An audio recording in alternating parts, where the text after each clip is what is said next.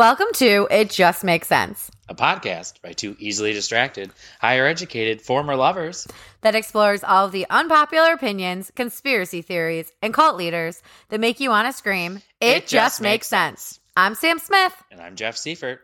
And on this episode, we're covering the death of Eugene Franklin Mallove. Eugene. Ever heard of him? No. That's what I was waiting for you to say, so then I could follow my script that says, wow, I can't believe you've never heard of him, Jeffrey. Oh, because normally I go, who? I know. So I was like, sorry, I fucked that up. Well, Eugene is an American scientist, science writer, editor, and publisher of Infinite Energy magazine.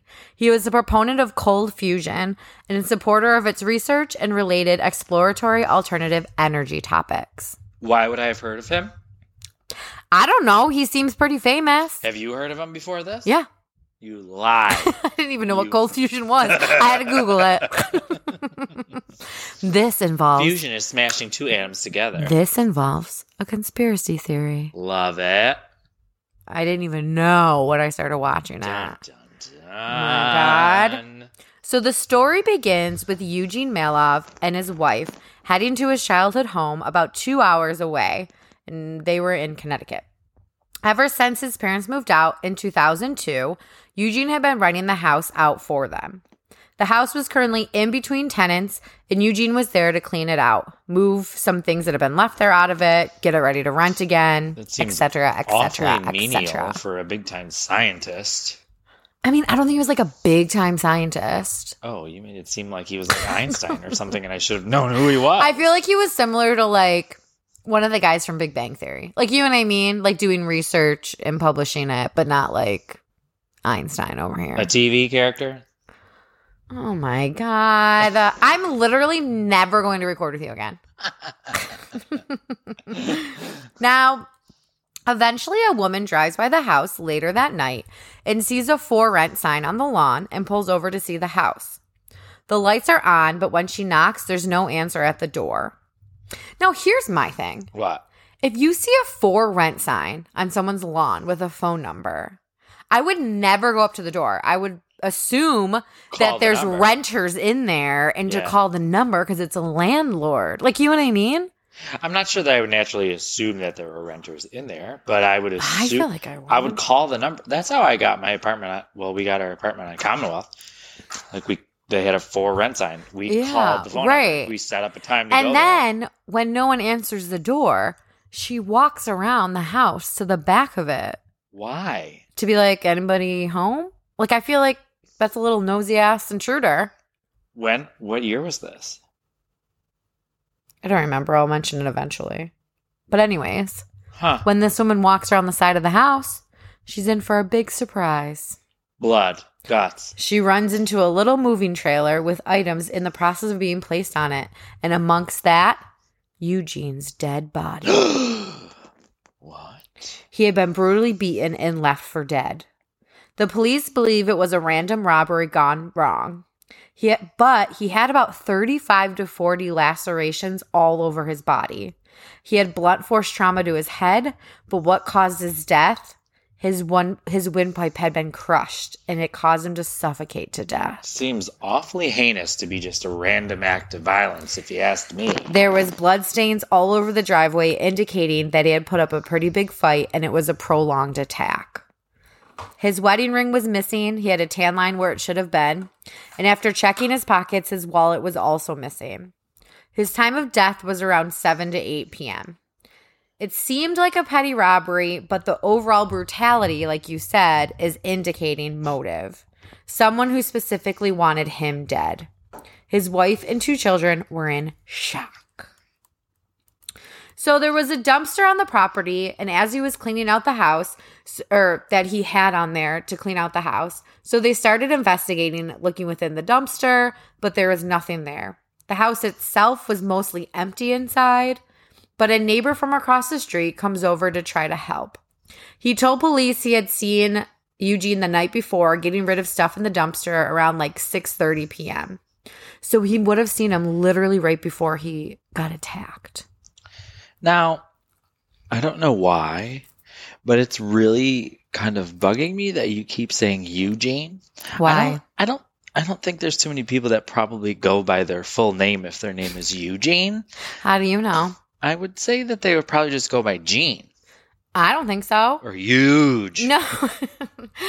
My dad has a cousin Eugene. He goes by Gino. See? You want me to call this guy Gino? No, it's fine. You can keep going by Eugene. It just At seems some point, I changed it to his last name. Okay. But I like the name Eugene. That's fine. You call him Gene. My dad's friend has a dog named Eugene, and I think that's why I keep, I'm struggling with it here. That's okay. I can't. However, so the neighbor also told the police that Eugene's green minivan was missing. There was a sticker on the back window of his first company, www.infinityenergy.com. And it wasn't just like a little sticker. It covered the whole back window. You know how people have those things for their companies? If they're in an MLM or whatever, they'll post oils by Maureen and a huge thing. This is infinityenergy.com. Big. Bold. An MLM, say they're Color Street Nails, big sticker. Lulu leggings. So that's what it was, a ginormous sticker on his car. So that should make this car easy to find or memorable if people were to see it, right? Right. So they put out an all points to police to look for this green minivan. And almost right away they get a hit. There's someone reporting seeing this minivan the night of the murder. This guy's name is Oscar Jandry, and he worked for a local hotel and drove the shuttle van. He said that he normally didn't notice those things, but when he saw the huge website, it caught his attention. This is around 8:30 at night, and he knows the exact time because he had just dropped off some hotel guests at the local casino. He drove up next to the van, eventually on the road, and when he looked over, he said he saw just one guy, a white man with a baseball cap on, but he said he noticed something a little strange, that the driver had socks on his hands. That is weird. Right. And so the police started looking for the van in areas around the casino, and they find it. What? And the very back lot of the casino, parked in between this full parking lot. Oh, okay. If you think about it, it's kind of a pretty good nondescript place to leave a car. You know? Yeah. And people stay so long at casinos, you wouldn't really notice Casino if it was there or for airport. a while. Yeah. Oh, airport. There was no security cameras in the parking lot, which I find a little wild to not have security cameras in the parking lot of a casino. Agreed. You know what I mean? What if someone wins a big jackpot? Gets mugged in the yard. Have you ever won so much that you had to be escorted out by security? Yeah, one time. Get out. Yeah, you know this. I don't know this. I won just short of $18,000 the one night at the casino. I would have passed out. You didn't know that? No. Oh, yeah. I got rip-roaring wasted. And then I went to the casino after the bar, and I don't even know why they let me in. Because I shouldn't have been even let in the place. And I don't know. At one point, I came to, and I had thousands and thousands. I started to sober up, and realize what was going on, and I had 10 grand in front of me. Were you playing blackjack? Yep. Mm-hmm. You just kept playing? Yep. And then they came over, and maybe not 10 grand at that point, but then they came over and they asked me if I wanted to move to a table in the high limit room. And I was like, sure, I'd love to. And I remember I played for 16 hours. And at one point I wanted another drink, and they stopped serving alcohol. So I gave the girl a $500 tip. I'm like, go find me some vodka, sweetie. Stop. Yeah. Great times. It was fun. Everyone loved me. I was just handing out cash. When I'm a winner, everybody's a winner. I just remember one time my dad won not that much, but a jackpot on the slot machines, and they escorted him out. Mm-hmm. And I was like, that's wild. Yeah, I called Corinne at 7 o'clock in the morning from the bathroom. I was like, do you think you can come pick me up? She goes, I got to work in the morning. I was like, you're calling in sick. I won 17 grand. So they find the van, and there was no signs of who could have taken it. Now, this probably explains why there was no cameras in that lot. It was the employee lot. So now I kind of get it. Yeah, but still, you'd still think that they would have cameras in the parking lot. Don't most parking lots have cameras? Just assume that. I don't think so. Bigger ones? I don't think so. All right. So they're thinking that since it was left in the employee lot, maybe who was ever driving it was a Foxwood employee. Foxwood is the casino. Or connected to a Foxwood employee since he felt comfortable parking there. They do a search of the car. They find some like old food wrappers, but nothing crazy. And they don't think it was from the people who drove the car because it was like so old that it would have been from Eugene. So they impound the car so it can be more thoroughly reviewed for forensics. The police start interviewing Foxwood employees until... What? They get a call from the police in a nearby town of New Britain. One of their patrolmen reports that he saw a suspicious vehicle parked on the side of the road less than an hour east of Mallove's house. Mallove is Eugene's last name. Oh, right. Right. Got it. When he went up to the car, there were two men inside who were bloody. They had blood everywhere and were bruised all over. Really? As if they'd been in a street fight. Inside the car is a recently used crack pipe and a package of white socks with some pears missing. What? Oh, just like the socks worn by the man driving Mallove's van the night of the murder. Got it. When you said pears missing, I was like, well, how did they know that there were pears in the car to begin with? I thought you meant the fruit, a pear. Can't. I literally can't. I'm really struggling today. I cannot with you. I can't Words follow. are hard. Easily distracted is really literally showing last right now. Friday at work, I was like, okay, what do you say? What's that word you use when, and I'm like explaining a situation and like a coworker from my cubicle over would scream the word. I'm like, okay, thank you. And then like 5 minutes later, I was like, okay, wait, but what if you need to use another word that explains this? And like, what is wrong with you today? I'm like, words are hard. I'm struggling today. All right. So coincidence? I We think not. Also, if you think about it, murderers can be kind of smart sometimes. Like, I never would have thought to wear socks, and that's so much more economical, I feel like, than gloves. You know? It's so much cheaper. And I mean, if they're brand new, the fibers that you leave aren't going to like have That's your what I'm DNA in them saying. already. So, anywho, they bring in the two men for questioning. They turn out to be Gary McAvoy, who's 42, and Joseph Riley, age 45. These two do they got a rap sheet? Do they? Tell me more. They've been in and out of jail. Joseph Riley has an addiction, and he's been committing petty theft to fund his addiction. Excuse me, ma'am. Yes. You said addiction like that was the problem to begin with. He just has a drug addiction. He's addicted to crack cocaine. All right. And Gary McAvoy kind of just works with him to like scrounge together things to support their drug habits. Got it.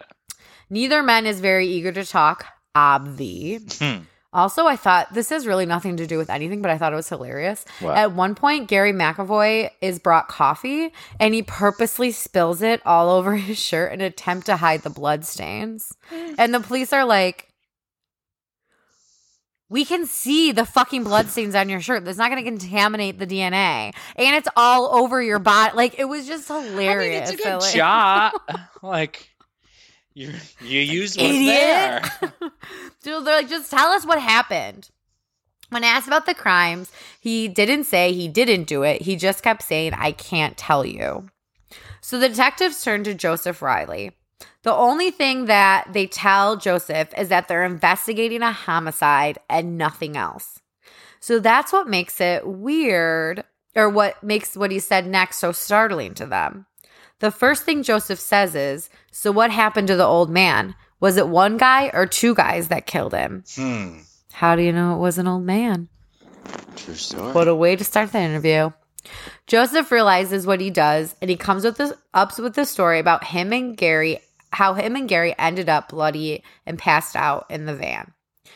That night, they were high in crack cocaine. They robbed a local country club and stole some items out of the pro shop, including the package of white socks.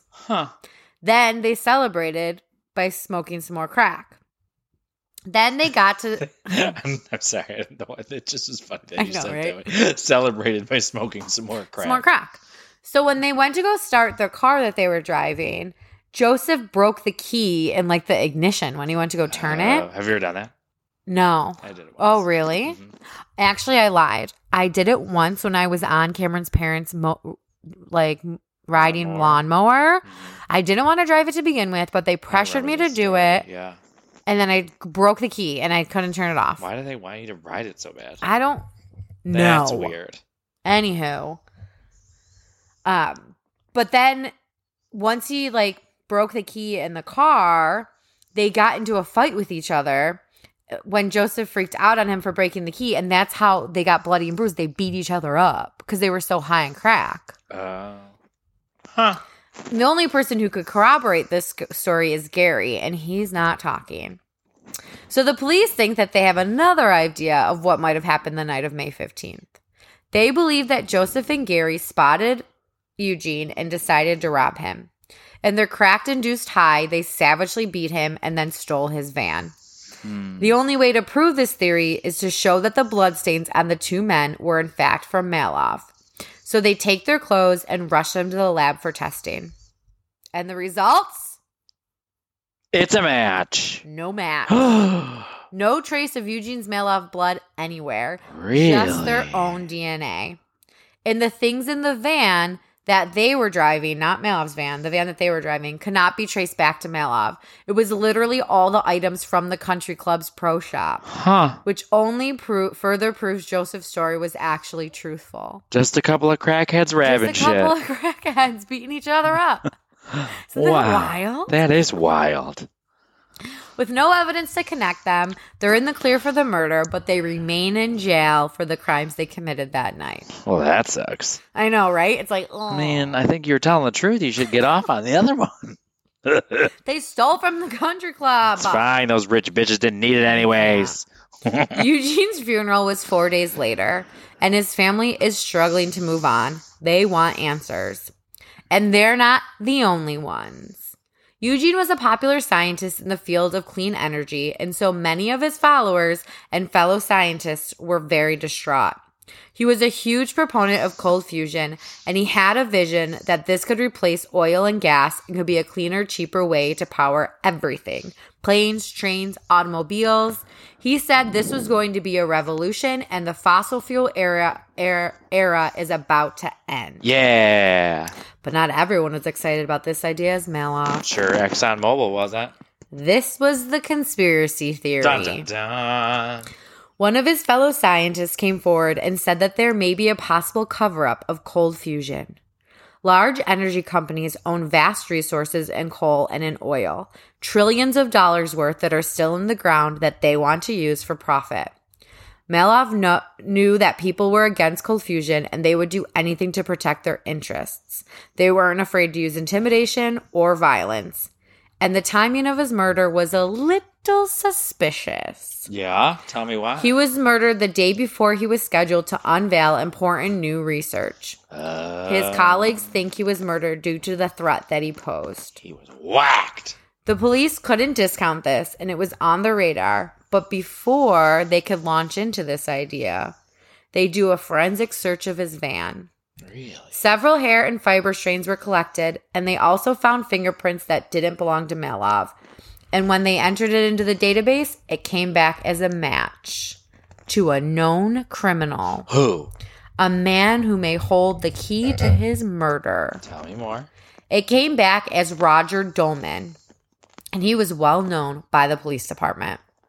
24-year-old Dolman had a long history of assault and battery, most recently in California. He had been living on the streets in California and got into a pretty bad fight with another homeless person and was sent to prison. When he got out, he flew back to Norwich, Connecticut, and became known around the area as a thug for hire. His picture, though, like in the show, he literally looks like he's like a tiny little like string bean that's like 30 pounds at most. It's like, how are you a thug? Right. It's how are so you wild. beating people up? So detectives track him down to his aunt's house, and he's brought in for questioning. He claims he has absolutely no clue what the fuck they're talking about, and they had nothing to do with it. Okay. When they ask where he was at the time of the murder, he claims he went to gamble at the local casino. Coincidence? The casino, you say? From 4 p.m. to 7 p.m. While there, he met a woman at the slots and left shortly after to go have sex with her. Interesting. Sounds like a typical night out to me. Does it? You met a few guys at the slot machine and fucked them in your day? Because I never screwed it. It's a typical Tuesday night. So this was the same casino that Mallove's van was parked in the night of his murder. While Dolman waits in the interrogation room, police make calls to verify his alibi. While he sits alone, he must realize that he's fucked, and he calls them back to confess. He said, look, I don't know who the fuck that guy is. I had nothing to do with the murder, but I know how my fingerprints got in the car. How? I broke into the police impound and went from car to car, taking what I could from each car to sell for money. The fucking balls on him. That sounds crazy talk. He admits he was in the van, but it was the day after the murder. Could you imagine breaking into the police? Could you imagine? Yeah, but I guess that's not a terrible idea because if people are like pulled over their cars are sold, Right. they didn't really have time to maybe take the stuff out of their car. I guess that's not a terrible idea. And it's like, how would they know that if it hasn't been like, Right. you know what I mean, gone through yet? They don't know what's missing and what's Right. not. Wow. He insists he can back up the story. He leads investigators right to the spot where the van was stored and shows them how he broke in. Several casino employees testify that he was at the casino gambling during the time when Mallove would have been murdered. So he's cleared of the murder, but kept in custody for breaking into the impound lot. Another criminal taken off the streets. So it's now been a week, and detectives still have no more leads. So they return to the scene of the crime, hoping to find more clues. The house itself is still pretty empty. It's been vacated for about a month. So they start looking into the former tenants that had rented from Mallove. The married couple that had rented the house before were interviewed separately. They said they hardly saw Eugene. They would just send checks to New Hampshire each month, and everything went pretty smoothly. The night of the murder, they were in their new rental. They had dinner and they went to bed. The male's name was Xavier. He was a part-time cook and his wife was unemployed. So at times they'd have trouble paying the rent. So that's why they had to move out. But when they lived in the house, they would at times rent out rooms in the house to try to make rent. I don't think that's legal, is it? I don't know. Me either. Yeah, maybe. One of the people that they rented a room to was their 24-year-old son, Chad, and his girlfriend, Candace Foster, and like their new Airbnb baby. Though, right? I guess. But I feel like if that's not part of your rental agreement, I don't think you're just allowed to. Yeah. You know what I mean? Yeah, it's probably against your lease. That's what I'm saying. Like, yeah. They interviewed Candace and Chad, and they said that they had never met Mallove. Chad worked at a local casino. Here we go. And Candace stayed home to take care of the baby. When interviewing Chad, they asked if anyone else lived in the house with them while he was renting the room from his parents. And he was like, no, it was just us. Oh, well, there was this guy who lived in the basement. He was a really aggressive dude. Like, what is happening? Why is there 8 million people in this home? Seriously. So this man was 27-year-old Damian Moreno. He lived there January to May, and they all moved out of the house a month before Eugene's death. Chad says that he heard from his parents while living in the house that Damian had actually run into Eugene once, and they didn't exactly hit it off. Mallove saw spilled oil on the driveway and asked Damian to clean it up. And Damian was kind of like, who the fuck are you? And Mallove's like, hi, like, I'm sorry. I own this home. Do you live here? And Damian was like, yeah, actually, I do. And then Mallove was fucking pissed because I think it was like not people are living here. Right. Yeah. And Mallove didn't know that Damian had a criminal background. He had a violent past with guns and with drugs. The police didn't have to go far to find him to bring him in for questioning. He was already at the police station for assault of his uncle. So they questioned him about the murder. He claims he has no idea what this is about and that he didn't kill anybody. He's a poultry worker. What does that mean? That he works with chicken.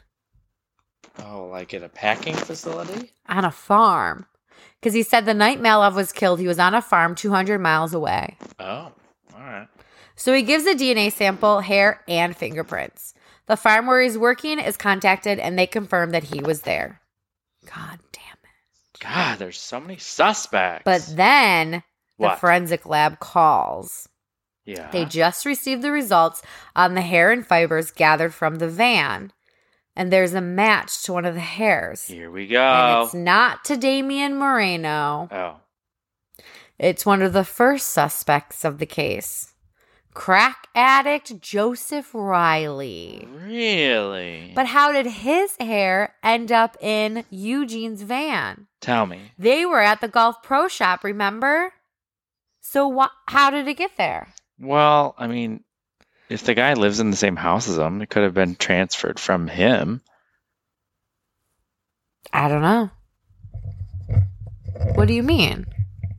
Like, doesn't the crackheads don't live in the same house. Crackheads don't live in the house. Sorry, I'm confusing all of the people that live in the house. So now Joseph and McAvoy are back on the top of the suspect list. They already had him in custody because of the pro shop break-in. Mm-hmm. So they begin calling back key witnesses. The shuttle bus driver.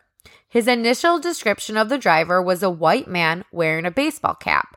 So they showed him a lineup of 8 different men, and he was able to distinctly point out Joseph Riley. He said that was him driving the van. And he's not the only witness.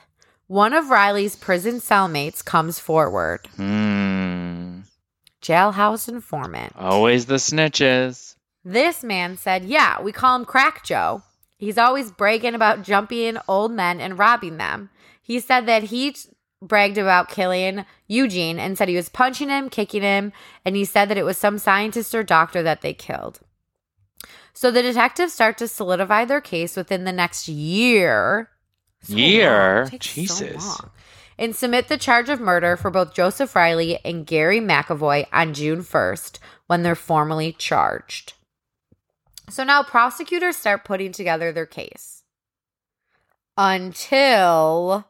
What? Until what? The hair that linked Joseph Riley found in the van unravels the case. We were so close. So close. They received a call from the lab. They had made an error. What? The hair samples were mislabeled, and the hair in the van was not Joseph Riley's, but actually Eugene Mallove's. And once this happens, the rest of the evidence begins to crumble. Just falls apart. Now, the shuttle driver announces he can't be certain that it was Mr. Riley that he saw in the van. He wasn't really sure who he saw. And the inmate who claimed that Riley confessed, he was lying in an attempt to get a lower sentence. Of course he was. Okay, all these jailhouse informants I don't understand. That's why people don't trust them. I know.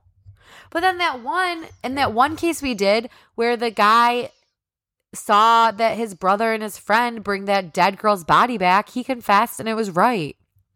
That was like 3 or 4 episodes ago. I don't think I remember that one. Anyways, I don't remember. As soon as we record these, I forget. I was shocked that you remembered that. So in 2008, the charges were dropped. Ugh. So they're back on the case. Who the fuck did this? And it was starting to turn cold. There was no new leads. So a billboard was put up offering a reward, and hundreds of tips came flooding in.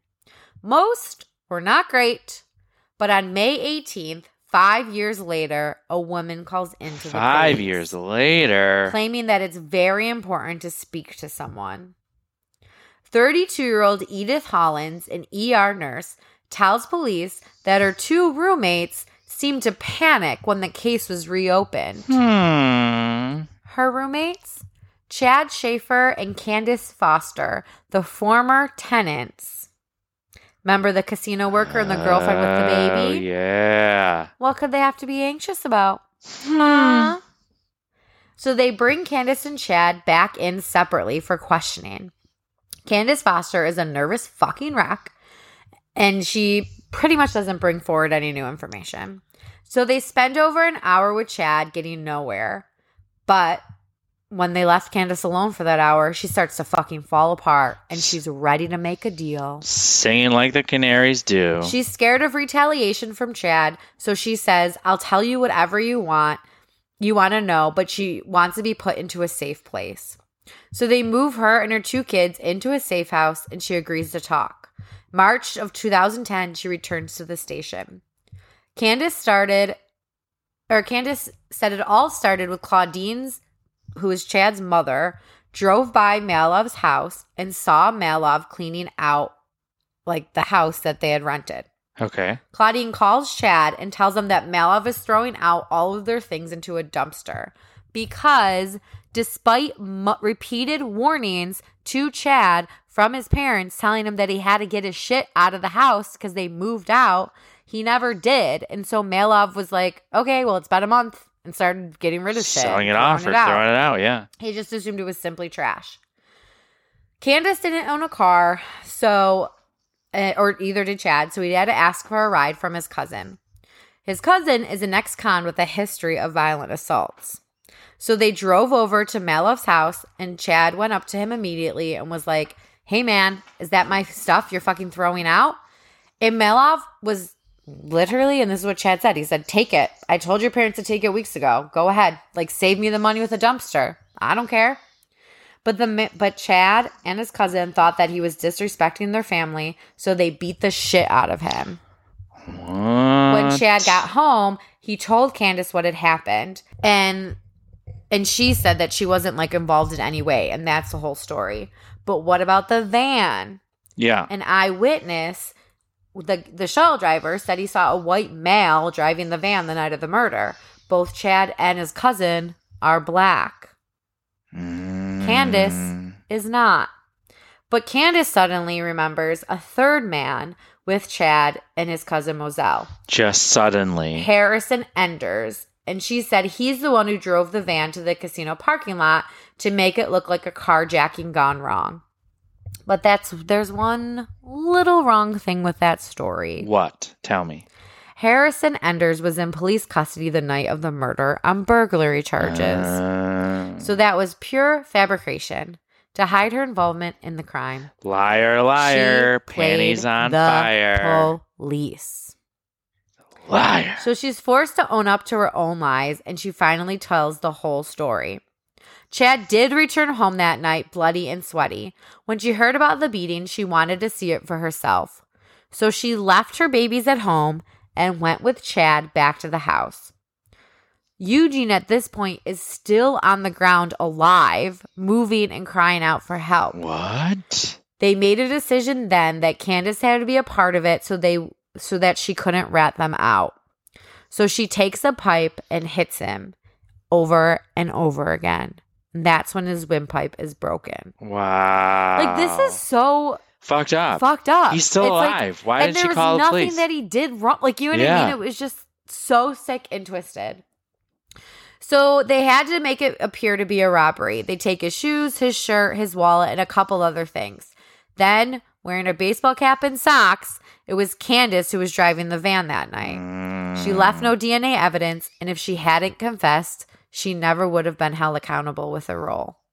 For 5 years, they got away with it, hoping that Joseph and McAvee would take the fall for their crime. Candace Foster accepted a plea deal for her testimony against Chad and Moselle.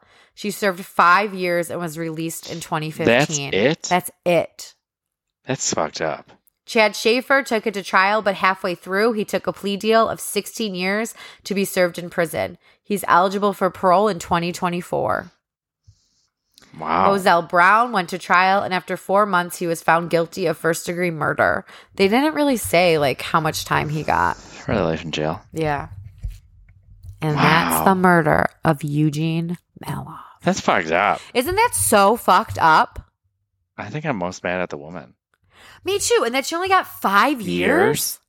Fuck that bitch. Like, I know that she needs it for, like, her testimony, but still. I know. Isn't that crazy? That is crazy. And infuriating. So wild. It's really infuriating.